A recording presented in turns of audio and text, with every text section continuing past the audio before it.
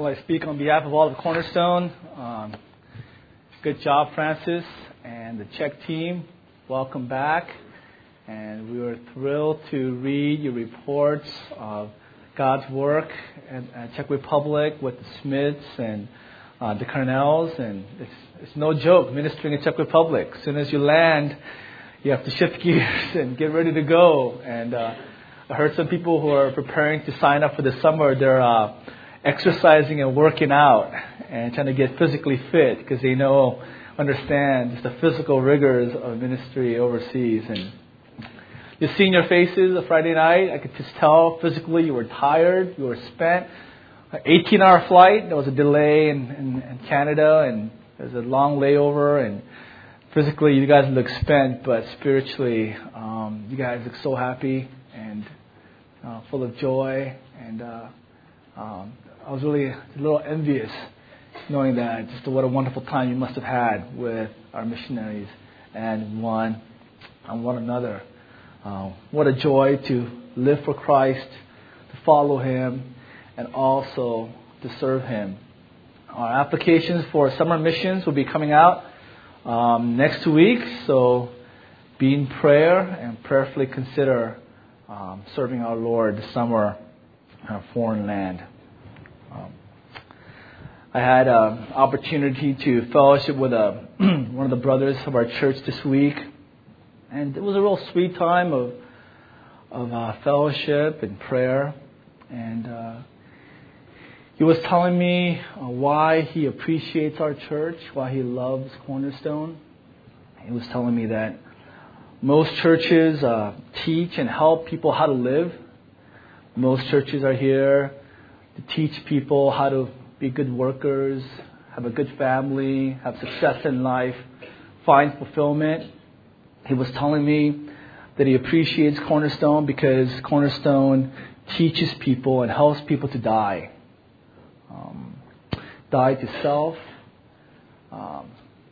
helps people to decrease so that Christ might increase in our lives, helps people to deny themselves, carry the cross, and follow after Him. He was telling me that he wants to die to himself, and he's thankful that he's at a church that's helping him die. I thought about that and thought it was very insightful, and that is so true. That is what Christ calls us to come and die. The wonderful cross, oh, the wonderful cross, bids me to come and die so that I might find the way to truly live. And that's the road that I'm on as a Christian, the road that all the leaders are on, and that's the road that our church is on. And I know it's difficult. Bob and I are talking this week, and it's hard for us to die to ourselves. But what an encouragement that we have a church that we're dying together. He was also talking to me about our sermon last week, and he was explaining to me his insights from John 14. And this happens once in a while. He understood the sermon better than I taught it. He understood the Word of God in John 14 and my sermon better than I articulated it. And we're talking about John 14:21 when Christ said, "He who has my commandments and keeps them, he is the one who loves me. And he who loves me will be loved by my Father, and I will love him and manifest myself to him." The promise of Christ that He will manifest Himself personally. This is not talking about the second coming, but this is talking about the church age. That during the church age, that Christ Himself will come and abide with believers.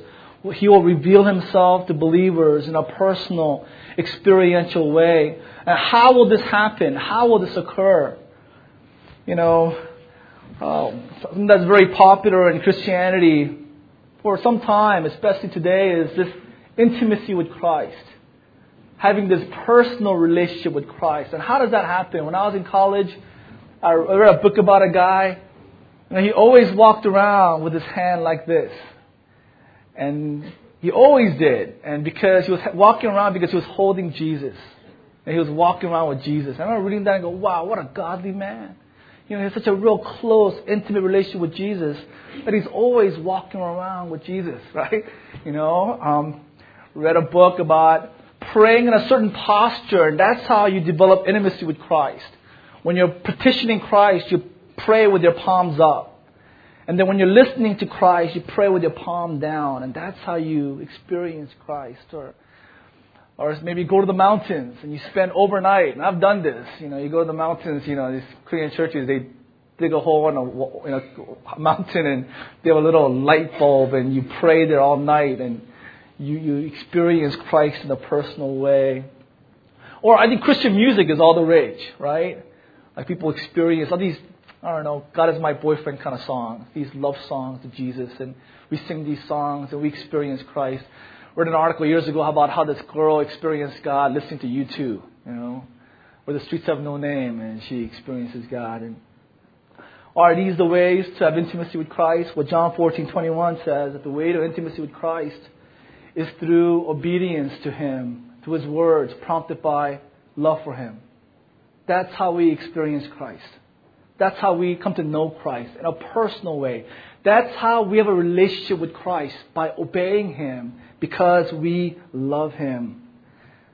And that is why Christians, we have this almost narcissistic passion to obey Christ. We have this desire to suffer and sacrifice and deny ourselves.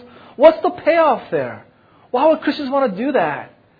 Because we understand the secret that when we obey, it hurts physically, but spiritually, we experience Christ. The sweetness of a relationship with the risen Lord. That's why we go witnessing. That's why we go with missions.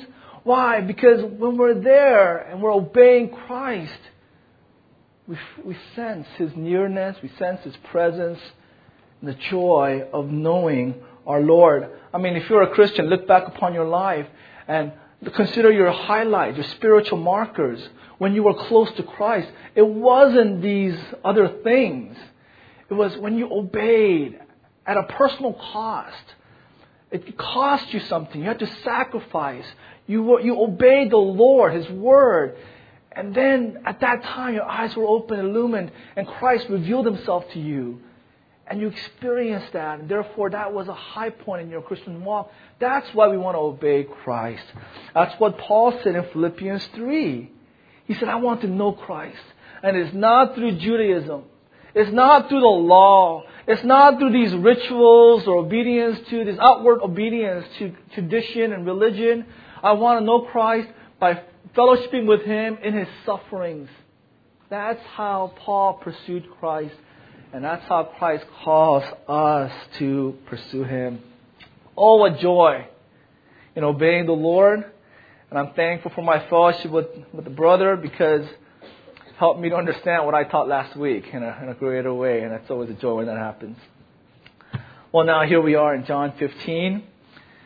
Elder Bob was telling me, what a passage. What a great section of Scripture.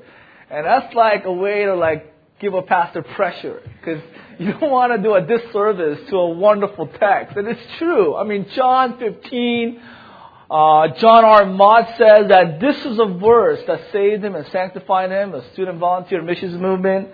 He says this is one of the greatest passages in all New Testament, and I would agree. I mean, what a beautiful picture of the believer's relationship with Christ, with the Father, with believers, and with the world.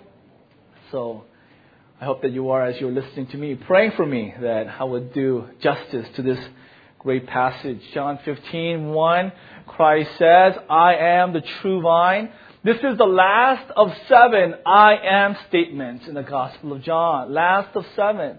From the beginning, our Lord said again, I am, I am, I am. Well, we're pointing back to Exodus 3 when Moses said, I need to know your name, God. If I'm going to go stand before the most powerful man in all the world, and if I'm going to tell him to let my people go, I need to at least know your name so that I can represent you and call Pharaoh to obey you. What is your name?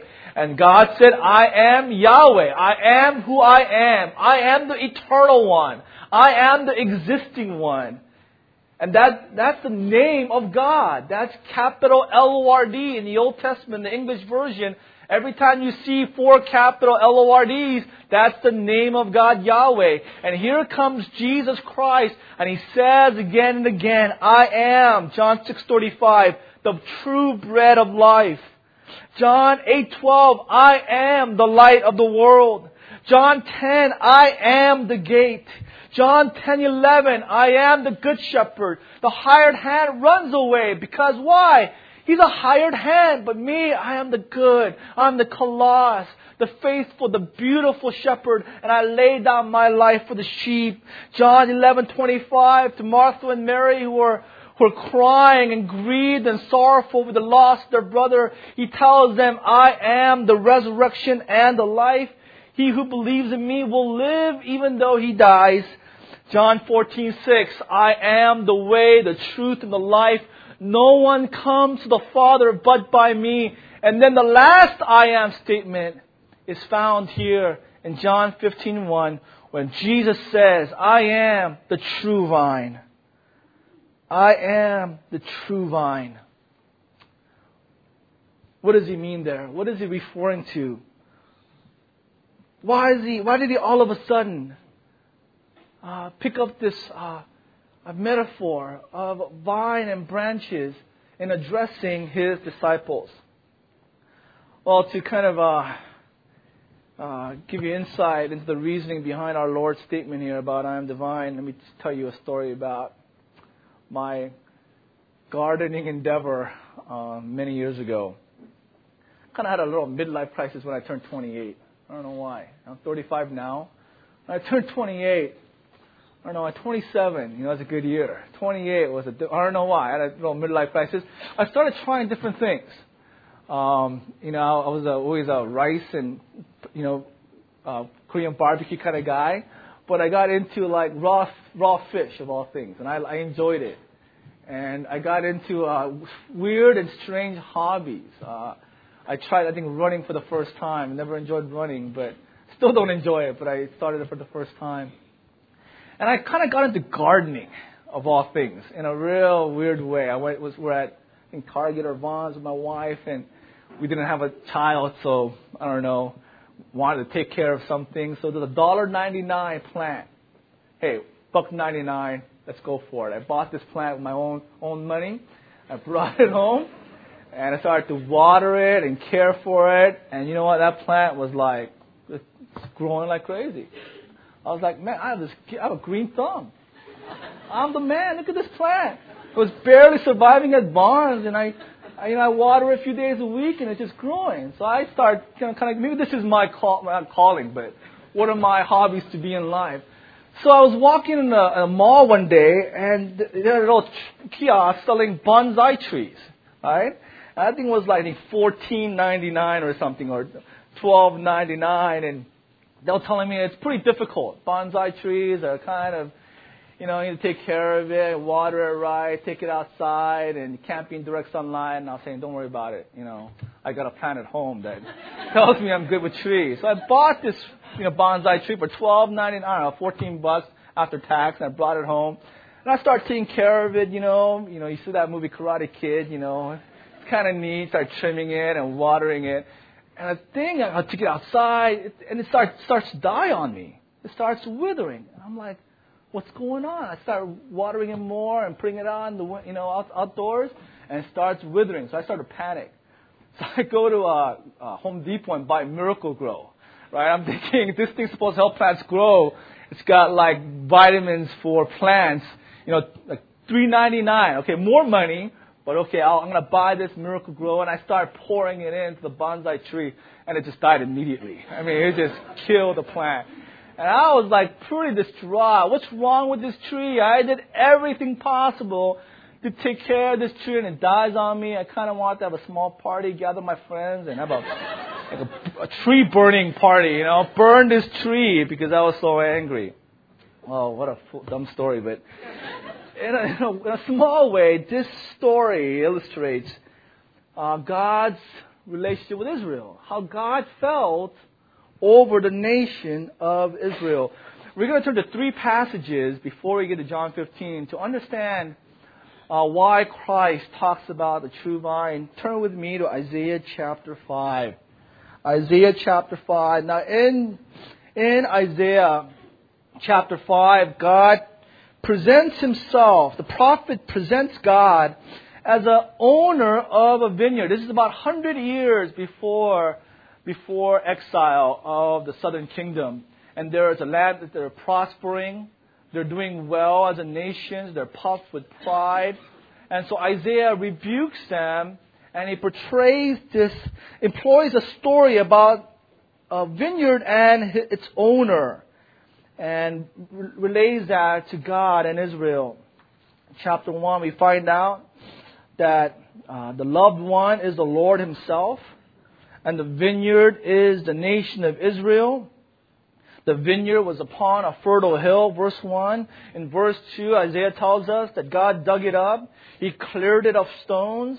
He planted this vineyard with the choicest of vines. He even built a watchtower in it, a tower of stones for watchmen, so that they would be able to protect the vineyard from wild animals. They even cut out a wine press as well. Not only did the owner do everything possible to make the growing of good grapes easy, he also made preparations for the use of these good grapes. So he was prepared for the harvest, expecting a good harvest from his vineyard. In verse 2, the owner waited and waited. He looked for a crop of good grapes, but here is the climax of the parable. It yielded only bad fruit. The grapes that were produced were not usable. They were rotten. They were bad. They were wild grapes. They were offensive, worthless grapes, fit only to be thrown out and trampled underfoot. And so Isaiah says in verse 3, "And now, O inhabitants of Jerusalem and men of Judah, you be the judge. You give us a verdict. You decide between me and my vineyard. What more was there to do for my vineyard that I have not done in it? When I looked for it to yield grapes, why did it yield wild grapes?" It is a rhetorical question asking the nation to judge for themselves on this matter. Saying, God, there's no blame, no fault, no responsibility on God's part, because He did everything possible to produce good grapes. But why, oh why, did this vineyard, nation of Israel, produce only bad fruit? Therefore, God says, verse 5, "I will tell you what I will do to my vineyard. I will remove the fences, remove its hedge, and it shall be devoured by wild animals.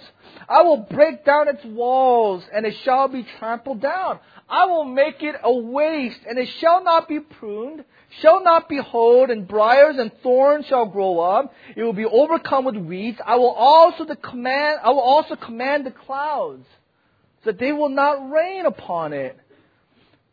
And then here is the explanation for the vineyard of the Lord. Verse 7 is, "The house of Israel and the men of Judah are His pleasant planting." And He looked upon these two nations, and He looked for justice, but instead He found bloodshed. He looked for righteousness, but He only heard cries of distress. Why? Because there was no righteousness. God did everything for this nation. He looked for good fruit, but He only found worthless fruit. The vineyard failed to produce what God intended. Therefore, God was angry at Israel, angry at the people, for they did not represent the care that God put into His people. Turn now to Jeremiah 2. Now, Isaiah was about 100 years before the exile, the destruction of the southern kingdom. Jeremiah is imminent. It's like 5 years before the southern kingdom will be destroyed. And in the southern kingdom, there are all these prophets that were not sent by God, and they're saying, "Peace, peace, don't worry, everything is okay. We're going to prosper. God loves us. God is faithful to us. We're a special nation belonging to Yahweh. Have no fear." And Jeremiah is saying, no. Instead of peace, there will be destruction. God is angry at us. And God will judge us. And He will use foreign nations to work out His judgment and His wrath. And we'll be carried off into exile. And the temple will be destroyed because of God's anger. In Jeremiah 2, The word of the Lord came to Jeremiah saying, "Go and proclaim in the hearing of Jerusalem, thus saith the Lord, I remember the devotion of your youth, your love as a bride, how you followed me in the wilderness, in a land not sown." Israel was at that time holy to the Lord, the first fruit of His harvest. All who ate of it incurred guilt. Disaster came upon them, declared the Lord. Any nation that went against Israel lost. Verse 4, "Hear the word of the Lord, O house of Jacob, and all the clans of the house of Israel. Thus says the Lord, what wrong did your fathers find in me, that they went far from me, and went after worthlessness, and became worthless?" What did I do wrong? What fault was there in me that you would go astray from me? They did not say, verse 6, "Where is the Lord who brought us up from the land of Egypt, who led us in the wilderness, in a land of deserts and pits, in a land of drought and deep darkness, in a land that none passes through, where no man dwells? I brought you into a plentiful land to enjoy its fruits and its good things. But when you came in, you defiled my land. You made my heritage an abomination." Even the priests, the leaders of Israel, did not say, "Where is the Lord?" Those who handled the law did not know me. The shepherds, they transgressed against me. The prophets, they prophesied by Baal and went after things that do not profit. Verse 11, has a nation ever changed its gods? Look at all these pagan nations. They are loyal to their false gods. They are devoted to their idols. What is Israel doing? I am a true God, and you have changed me. You have exchanged me for worthless idols. Has a nation ever changed its gods? Even though they are not gods, but my people have changed their glory for that which does not profit. Be appalled, O heavens, at this. Be shocked. Be utterly desolate, declares the Lord. For my people have committed two evils. They have forsaken me, the fountain of living waters, and have hewed out cisterns for themselves, broken cisterns that can hold no water. Verse 19, your evil will chastise you. Your apostasy will reprove you. Know and see that it is evil and bitter for you to forsake the Lord your God. The fear of me is not in you, declares the Lord of hosts. For long ago I broke your yoke and burst your bonds, and you said, I will not serve. And on every high hill and under every green tree you bowed down like a whore. Every place, all over Israel, you committed idolatry, worshipping foreign gods. Here's verse 21. I planted you as a choice vine. There it is. There is that figure again. I planted you as a choice vine, wholly of pure seed. How then have you turned degenerate and become a wild vine? There it is again. Isaiah used the figure of a vineyard and the owner. And Jeremiah, in rebuking the nation of Israel, says it again. God planted you as a choice seed, as a vine, and you produced no fruit for Him, only worthless grapes. The third passage is found in Matthew 21, verse 12. Now, Matthew 21 is the recording of our Lord's last days in Jerusalem after He returned to Jerusalem as the king sitting on a donkey, a humble, meek king. He comes into God's city, the city of God, and He does two things. First thing is, He makes a beeline to the temple, and He does the same thing that He did the first time He entered Jerusalem. He cleans out the temple. He drives out the money changers and those selling animals. And zeal for God's house consumed Him. And He said, this is to be a house of prayer, but you've made it into a den of robbers. So He kicks everyone out in holy anger and righteous indignation. And He rebukes, He condemns the false religion of Israel. That's the first thing He does. The very next thing is very interesting. The blind, the deaf, the sick come to Him and He heals them in the temple courts. Right? So we see the gentleness of Christ. They see that He's righteously angry. They're not afraid of Him. Those who are brokenhearted approach Him. So He rebukes and rejects the false religion of Israel. And then the second thing he does is he rejects the nation of Israel itself. Down in verse 18, early in the morning, he was hungry. He sees a fig tree by the road. He went up to it. He found nothing on it, verse 19, except leaves. It was early April. Figs would sprout leaves, indicating that fruits had been produced. So if you were in Asia Minor here, or in Israel, in Jerusalem, and you saw a fig tree with leaves, it was a sign telling everyone fruit has been produced. So our Lord goes to this tree, it has leaves, but it's a false profession. It's a deception. It's a lie. It has leaves but no fruit. And in anger, he curses that tree, and it says, "May you never bear fruit again." Now, what's going on here? Lord, I would hate to be your waiter when you're hungry, right? If I mistake your order, bring you wrong food, are you going to curse me? You're so sensitive and angry. What's going on? Our Lord wasn't. His anger was directed at Israel. It was a visual picture of God's condemnation and rejection of Israel as a nation. Again, Isaiah 5, Jeremiah 2, here in Matthew 21, by cursing of the fig tree, he was not angry at the tree. It was a prophecy of his judgment against this sinful nation who had betrayed God. And he says, "You are forsaken. I'm going to the cross, and I'm going to start a new program. I'm going to start with a new people called the church. They were not a people. They will be my people. They were foreigners. They will be my priests.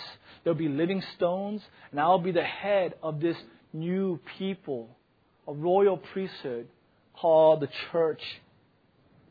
And that is the background in which our Lord says to the disciples, "I am the true vine." I am the true vine. Israel, God planted it. It was God's vine, God's choice tree, but it failed. Our Lord is saying, "I am replacing Israel. I am the true, eternal, divine, complete vine." This replacement and this superiority of Jesus to Israel is clearly seen in the Bible. Replacement of Jesus with Israel. In Exodus 4:22, God says that Israel is my firstborn son. This is the message that Moses is to deliver to Pharaoh, that Israel is God's firstborn son. When Jesus was born, Matthew 3:17, God said, "This is my son, whom I love." Right? Israel indeed is my son, but Jesus is my only son, whom I truly love.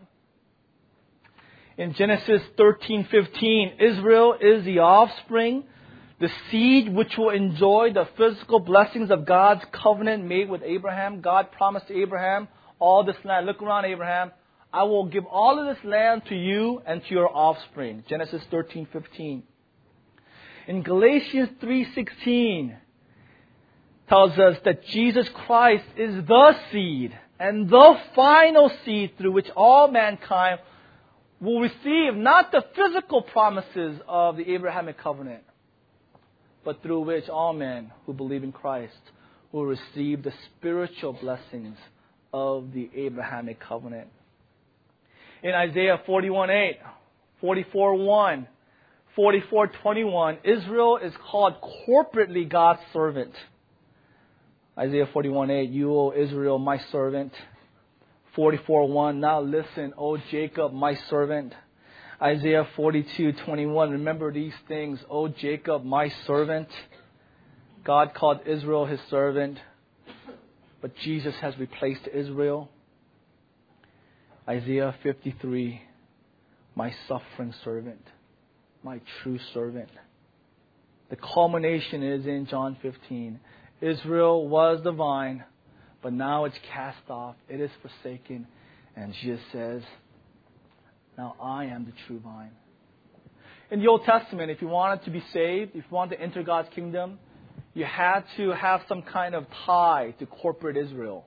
You had to convert, become a proselyte, be circumcised, go through the rituals, and become a Jew yourself and enter into this nation to find favor in God and to enter God's kingdom. Our Lord is saying, no more. You don't have to be a Jew anymore. I am the true vine. And if anyone abides in me, you will bear fruit. If you want to come into my kingdom, you want to find God's favor, it is no longer through Israel. It is through me. So our Lord, first of all, explains His role and His relationship with believers. And then in the second part of verse 1, our Lord tells us the role and two works of the Father. Our Lord says, my Father is a vine dresser. Greek word is georgos. Compound word. First word is ge. It's earth. Ergos is from ergon, which means work. And it means a worker of the earth, or earth tiller, or a farmer, or a gardener. Our Lord is saying, I'm the true vine. And my Father, how would I describe Him? How would I explain Him? What is His role with the believer, with all of you? My Father, I get it. He's the gardener. Right? He's the farmer. And believers, we're branches. And you know what God does? Our Father, who is the gardener, verse 2, He does two things. The first thing He does is every branch of mine that does not bear fruit, He takes away. He takes away once for all.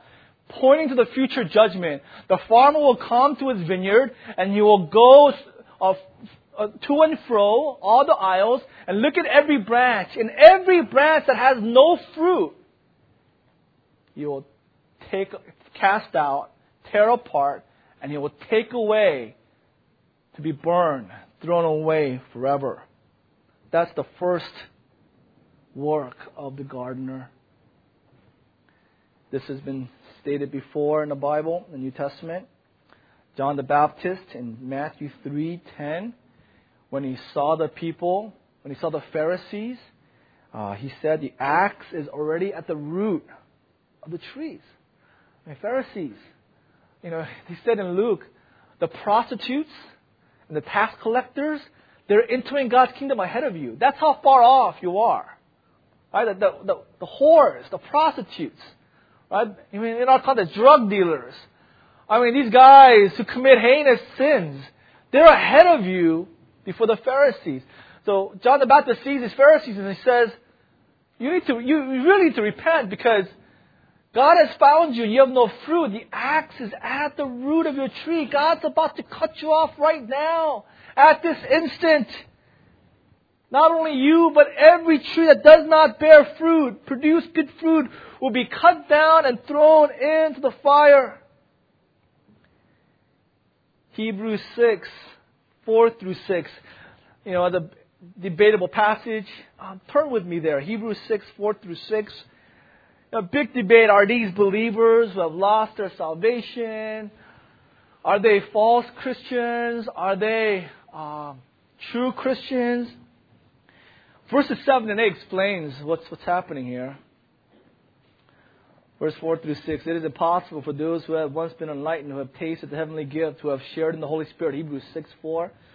Who have tasted the goodness of the Word of God and the powers of the coming age, if they fall away, to be brought back to repentance. It is impossible, because to their loss they are crucifying the Son of God all over again and subjecting Him to public disgrace. What's going on here? Verse 7 and 8. Land that drinks in the rain, often falling on it, and that produces a crop useful to those for whom it is farmed, receives the blessings of God. But land that produces thorns and thistles is worthless, and it is in danger of being cursed. In the end, it will be burned. So there's two land. One, they both receive rain. One produces good fruit. Glory to God. That's great. The other, right next to it, produces only thorns and thistles. that land will be set apart and will be burned. That's what God will do. It happens in every church, in every Christian movement in the history of the world. There is preaching of the Word, faithful prayer for the people, faithful discipleship and shepherding afterwards, and one person will grow and respond by bearing fruit.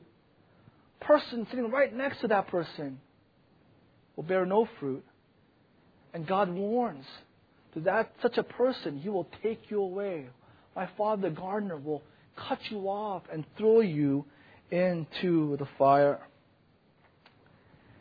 Jonathan Edwards, talking about such people during the Great Awakening, there were so many who initially with joy embraced the Word of God, but after a while, they didn't produce fruit. They just produced worthless fruit. He said, quote, "What at first appears to be repentance and faith, yet these influences fall short of inward saving renewal. People under such influences may, like Herod Antipas, do many things." Mark 6:20. "They may, as the stony ground hearers, receive the word with joy. They might, according to Hebrews 6:5, taste the good word of God and the powers of the world to come. They might, for a moment, escape the pollutions of the world to the knowledge of the Lord and Savior, Jesus Christ. But for all of this, prove in the end to be nothing more than unregenerate, temporary professors."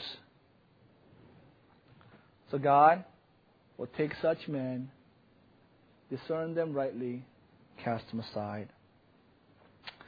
This truth is so important. Who is a Christian? Who is a believer? How do you know if you're truly trusting Christ and you are a possessor of eternal life?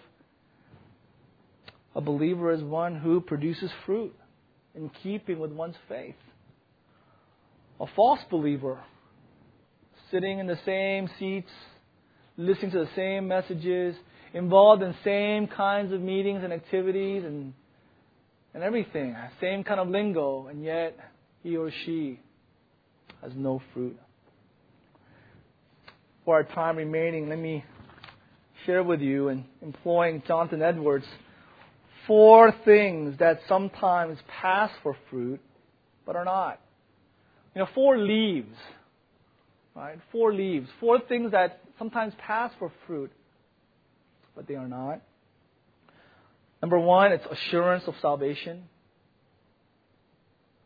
Believing that you are saved. Having confidence, fully assured that you are a Christian, doesn't mean you are a Christian. Matthew 7:17-23, our Lord said there, every good tree bears good fruit. The fruit reveals the root. I see this illustration all the time. If you say you're a lemon tree and you produce apples, I don't care what sign you have, you're an apple tree. Right? If you say you're an apple tree but you produce lemons, you're a lemon tree. The fruit reveals the root.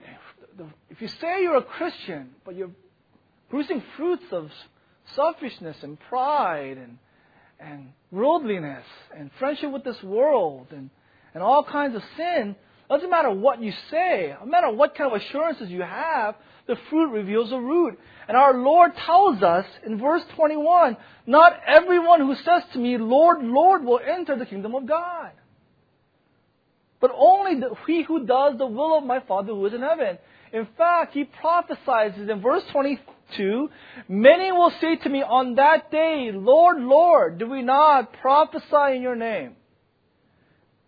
Did we not in your name drive out demons and perform many miracles? Did we not serve in your church?' And Christ will say, 'Then I will tell them plainly, I never knew you. Away from me, you evildoers.'" These are men and women who had assurance of salvation. No doubt that they were Christians. Well, until they met Christ. And Christ said, "No, you're not. Away from me, you workers of iniquity." Second thing that sometimes is passed for fruit, but it's not, it's pride and self-confidence in the Christian life. Right? A pride and self-confidence in fruits of the Christian life. Like, yeah, I'm a Christian. Look, I'm reading the Bible. Look at how long I pray. Man, James, if you only knew how many times I've gone out witnessing, or how meticulously I take notes, or how just fervently I share in flock, or I'm going to Bible college, right?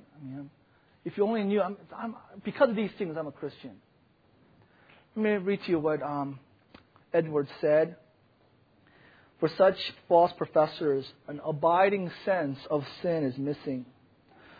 All gracious affections are broken-hearted affections. Let me read that again. All gracious affections are broken-hearted affections in a true Christian.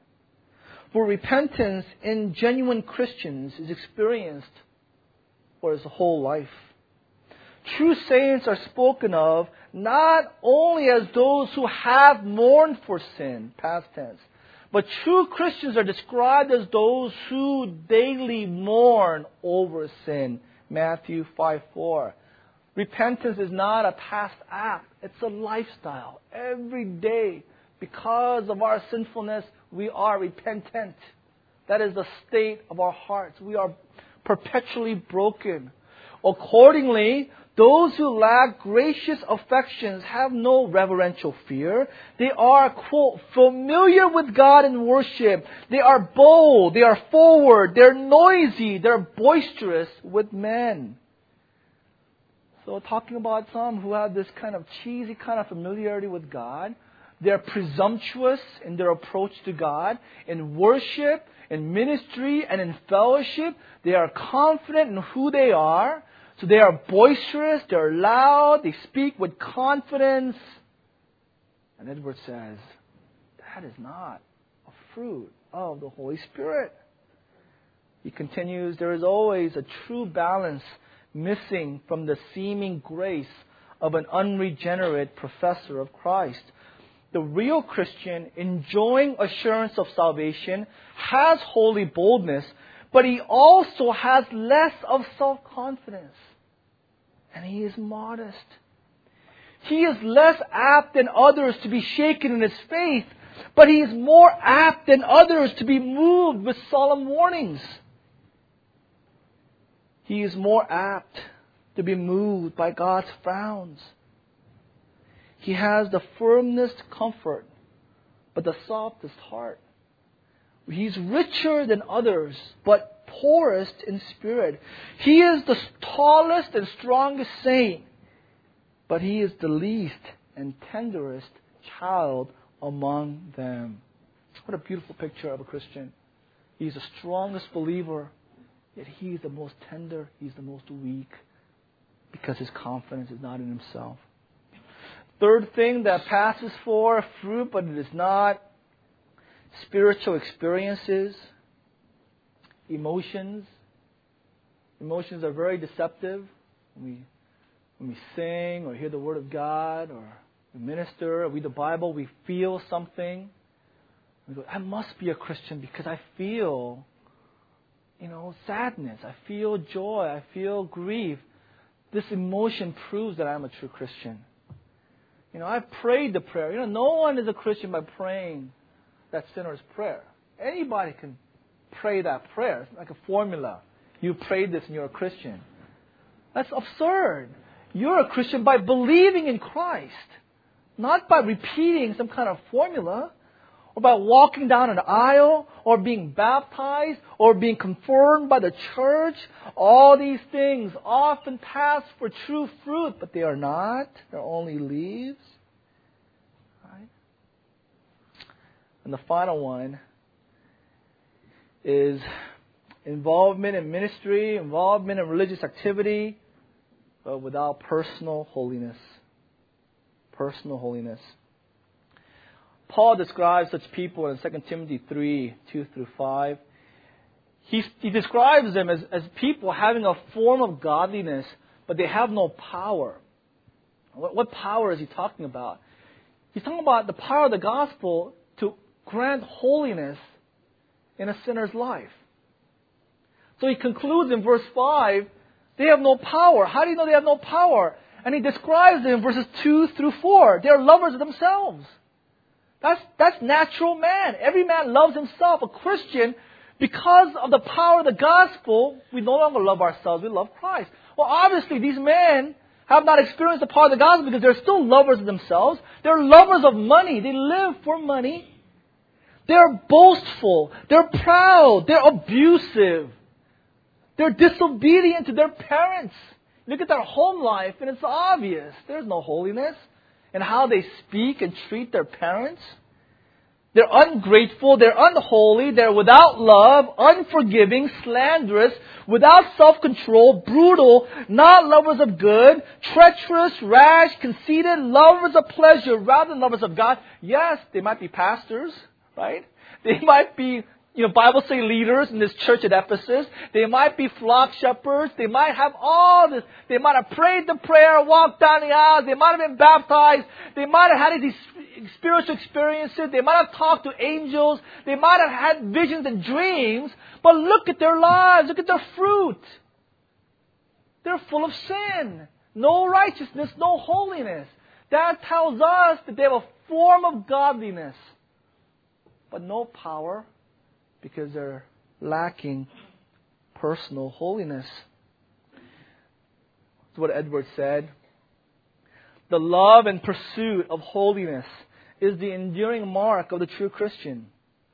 Though the Holy Spirit may influence the unregenerate in many ways, yet He never, in any of His influences, communicates Himself to them outside of holiness. While the experiences of a young Christian may be like a confused chaos because they're young, even a baby Christian will follow holiness. And true religious affections differ from false affections in that the true one is always related to holiness.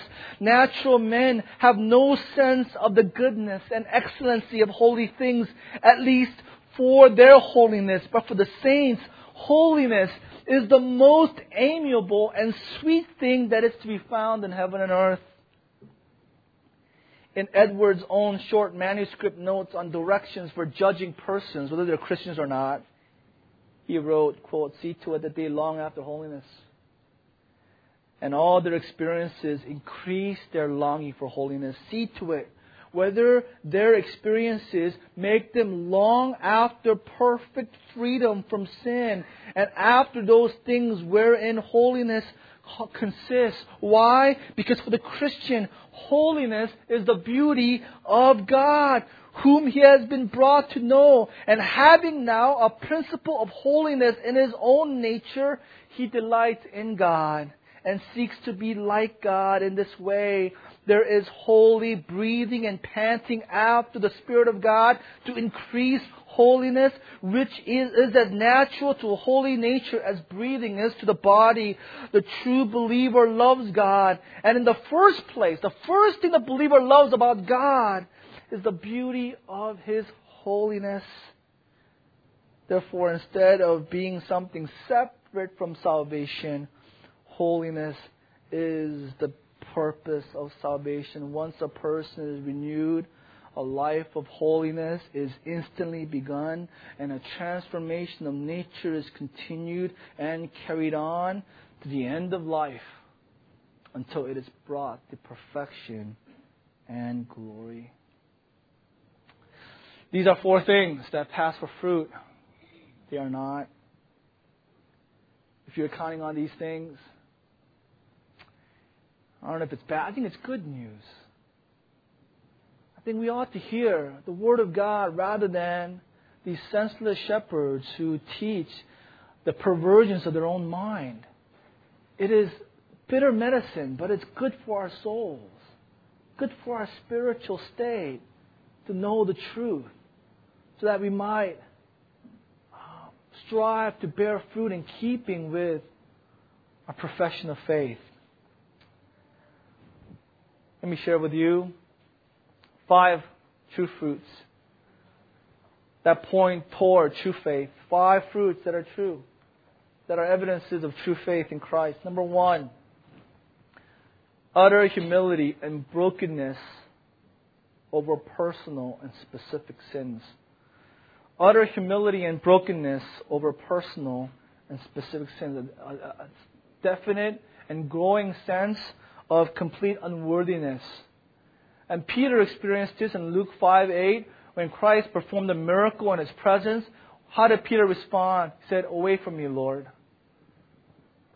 God, Lord, I cannot be in your presence.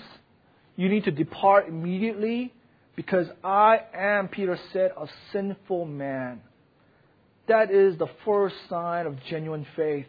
He or she readily recognizes one's own depravity and considers it completely just of God to send him or her into hell to be separate from God forever. God, leave me. I am not worthy of you. Send me to hell. Cast me aside because I am a sinner.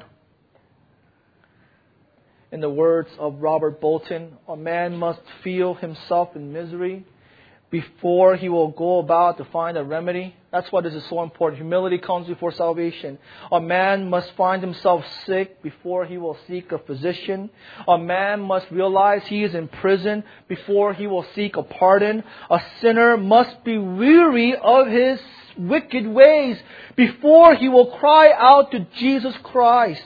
He must be sensible of his spiritual poverty, beggary, and slavery under the devil before he thirsts kindly for heavenly righteousness and willingly take up Christ's sweet and easy yoke. He must be cast down, confounded, condemned, cast away, and lost in himself before he will look about for the Savior. Second true fruit, it's a new heart and a new life. John 3, you must be born again. 2 Corinthians 5:17, therefore if anyone is in Christ, he is a new creation. Brand new. The old is gone. The new has come. They are new not only without but within. They are sanctified throughout in spirit, soul, body. Old things have passed away. The new has come. They have new hearts. They have new eyes. They have new ears. They have new tongues. They have new hands. They have new feet. They have new conversations. They have new habits, new practices. They walk in the newness of life and continue to do so to the end of life. Why? Because he or she is a new creation through and through. Third mark of true salvation is new desires. Holy affections, as Edwards called them. He or she is now a possessor of an intense and passionate zeal for Christ. They have an ardent compulsion for the Lord. All Christians.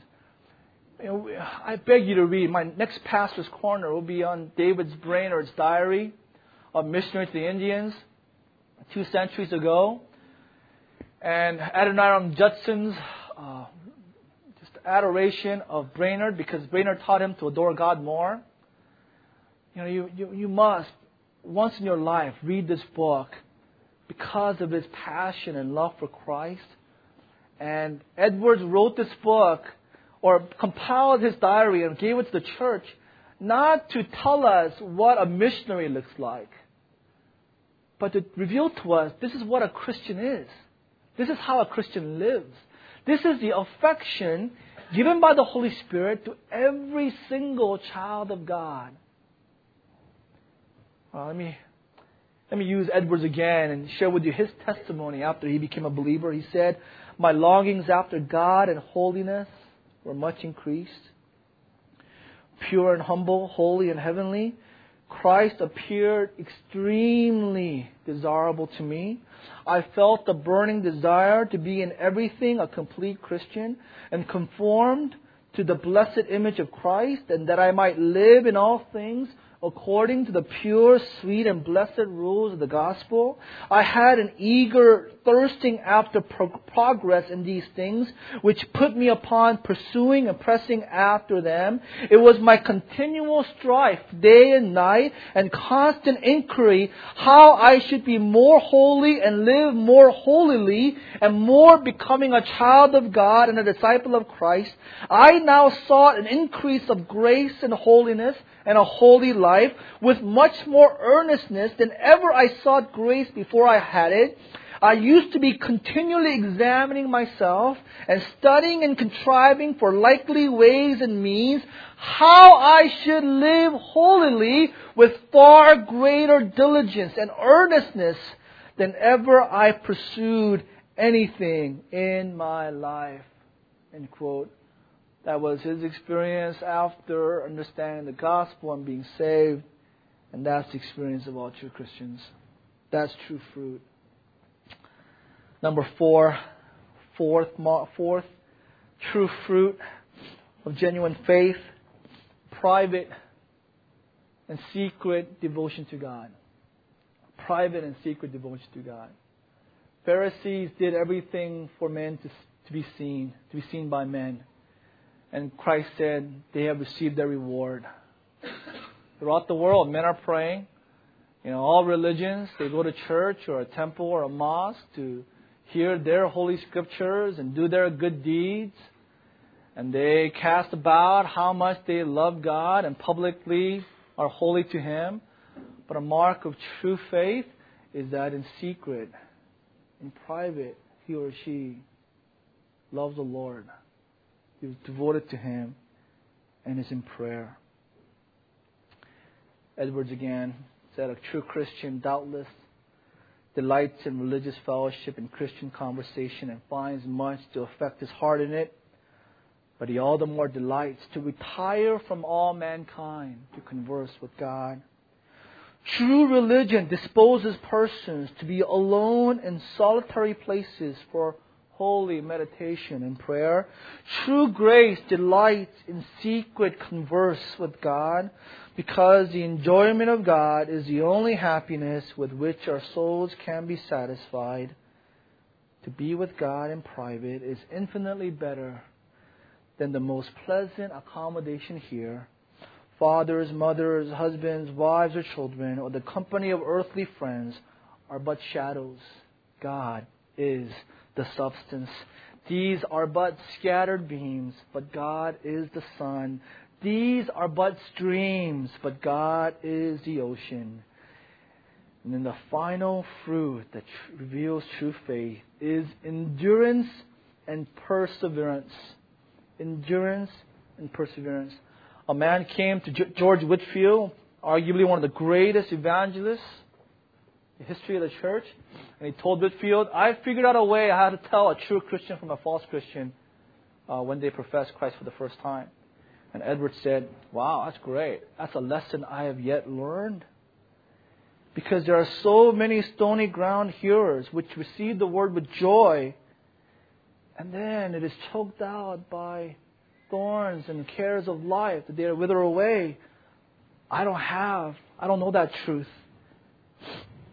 He said, I have determined to suspend my judgment till I know the tree by its fruit. So when Whitefield came upon sudden conversions, he would say, I will wait. I will wait until time passes. The final mark of true faith is endurance and perseverance. 2 Peter 1:10. That's what Peter called the believers. To be eager to make their calling and election sure by following Christ with endurance. Romans 15:4. Everything that was written in the past was written to teach us, so that through endurance and the encouragement of the Scriptures we might have hope. Philippians 2:12. Therefore, my dear friends, as you have always obeyed, not only in my presence, but also in my absence, continue to work out your salvation with fear and trembling. Continue, endure, persevere to work out, to live out your salvation with holy fear and trembling. Or you might say today, well, Pastor James, what do I do? I don't know if I'm a Christian or not. I look at these things that you have taught me today, and I'm afraid. I don't know what to do. Well, it's simple. Trust in Christ. Cry out to Him. Ask God with the most sincerest prayer you can muster up. Ask God to save you. Hold on to the promises of the Bible and believe in Jesus Christ. Instead of your own righteousness, instead of your own will or pride, abandon your pride and all humility. Hope in Christ alone and trust in Him. And Jesus said, He promised He will save you. You're saying, that's it? What, is there anything else? Well, that's what faith is. That's what trusting is. If you want anything else, then you're not trusting Christ. Trusting Christ means abandoning all human effort and trusting only in Christ and His finished work on the cross. Christ promises you, and I promise under the authority given to me by Christ that He will do it. You believe in Christ and He will give you a new heart, new life. You'll be a new creation. He'll give you holy affections. He'll produce fruit in your life that will prove to you that you are indeed a child of God. If only you will take that step and believe in Christ, trust in Him, repent of your sins, He will do it. With every eye closed, every head bowed, let's give you a few moments to privately, before God, who is the heart searcher, knowing all your thoughts, knowing our hearts, may you respond to Him in prayer. Call out to Him.